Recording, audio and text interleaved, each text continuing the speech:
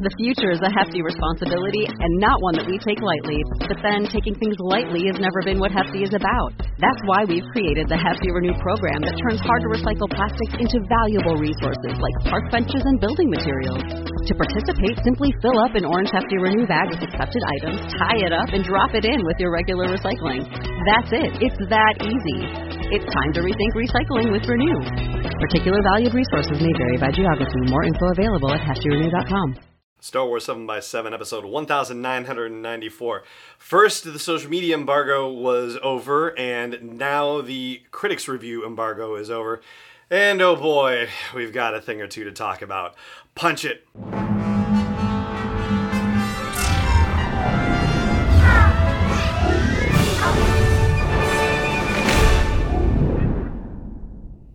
Hey Rebel Rouser, I'm Alan Voivod and this is Star Wars 7x7. Thank you so much for joining me for this episode. There's one thing that I'm noticing on the video version of this episode that I kind of at least have to say something about, because it looks like I'm wearing a shirt with a stain on my chest, and that's not the case. So yeah, maybe I'm being a little vain, but it's probably worth discussing anyway, because I have talked about this on the podcast in the past. So 2.5 years ago, I was diagnosed with melanoma, with skin cancer, and we caught it very early, thankfully. I am now 2.5 years cancer-free. However, I did go to a dermatologist, and they looked at one and said, well, we can take it off for you if you like, but we don't necessarily have to. We can just keep watching it. And considering that I've already had melanoma in the past, I thought, well, let's just be safe.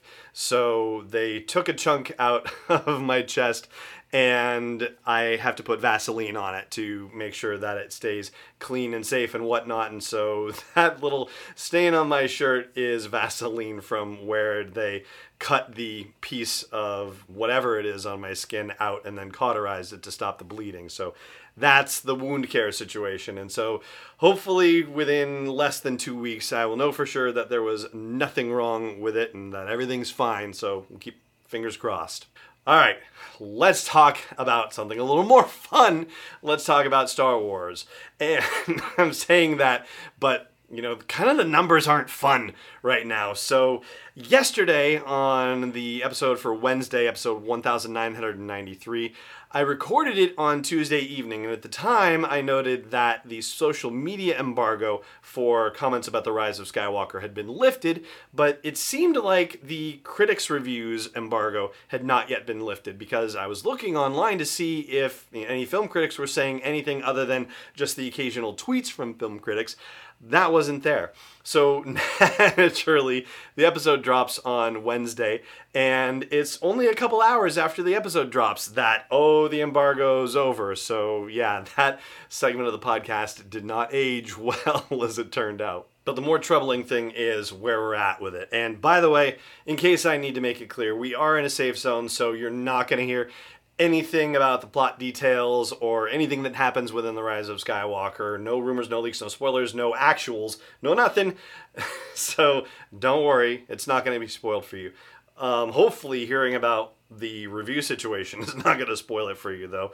But right now, it stands, at least as of the time of recording, which is around 10 p.m. Eastern time on Wednesday evening, the 18th.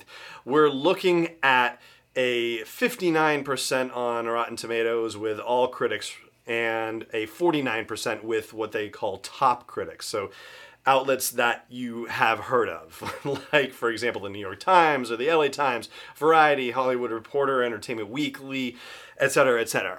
Now, I don't think either you or I expected anything like that to be the case. I know we certainly weren't hoping for that to be the case. So yeah, it's rather disconcerting, to say the least.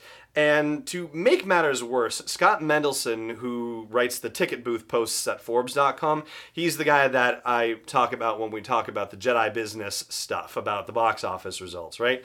He also writes movie reviews for Forbes, and while he's not necessarily my go-to person on this, I'm paying attention because I am going to be looking at his box office reports and whatnot, but he is out there saying that Rise of Skywalker is the worst Star Wars movie ever made. And those are some pretty strong words. And of course he's entitled to his opinion, and I might disagree with him. I still haven't seen it myself.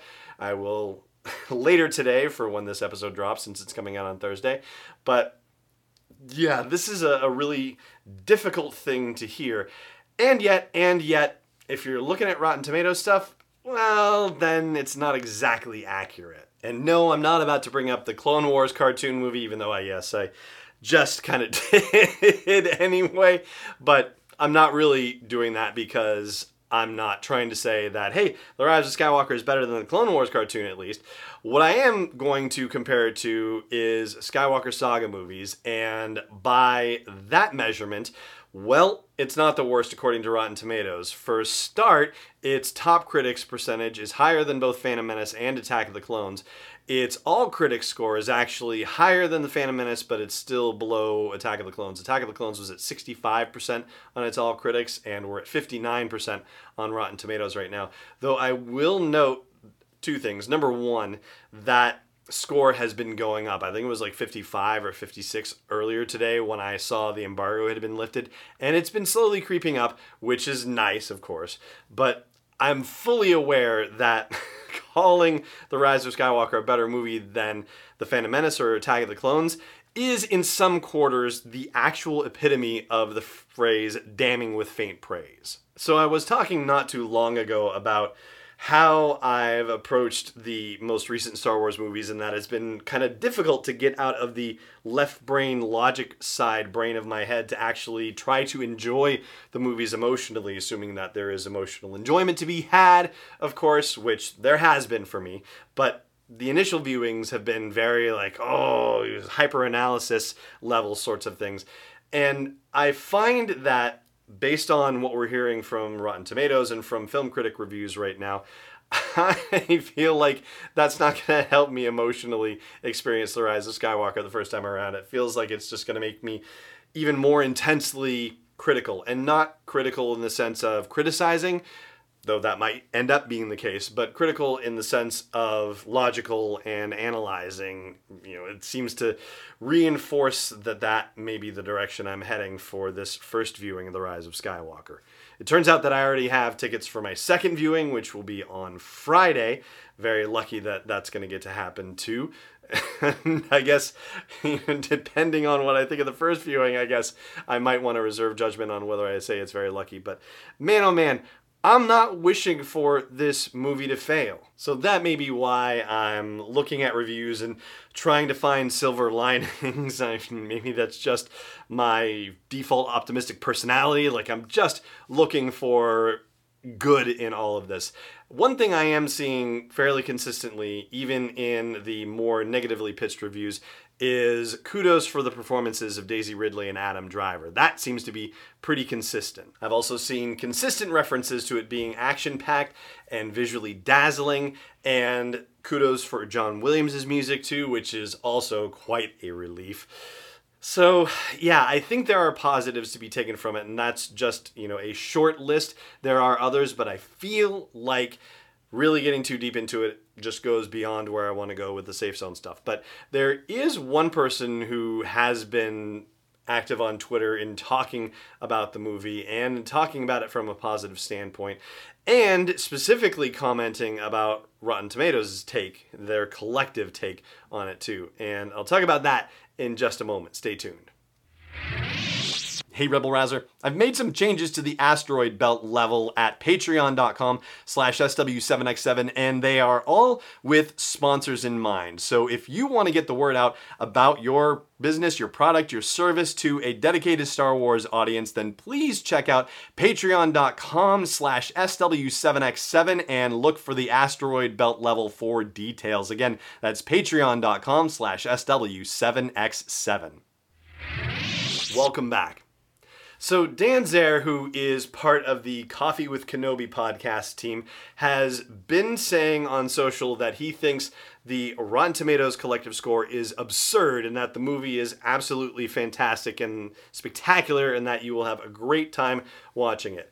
So personally, I have met Dan a couple of times and I interviewed him at Celebration Chicago. I find him to be a very level-headed, nice guy. And so, yeah, I'm kind of grabbing on to his comments like a lifeline right now and thinking to myself, okay, there is quite a good chance that I could end up going to see the movie and thinking the world of it, even despite what critics are saying, and that may be the case for you as well. So don't give up hope on The Rise of Skywalker yet.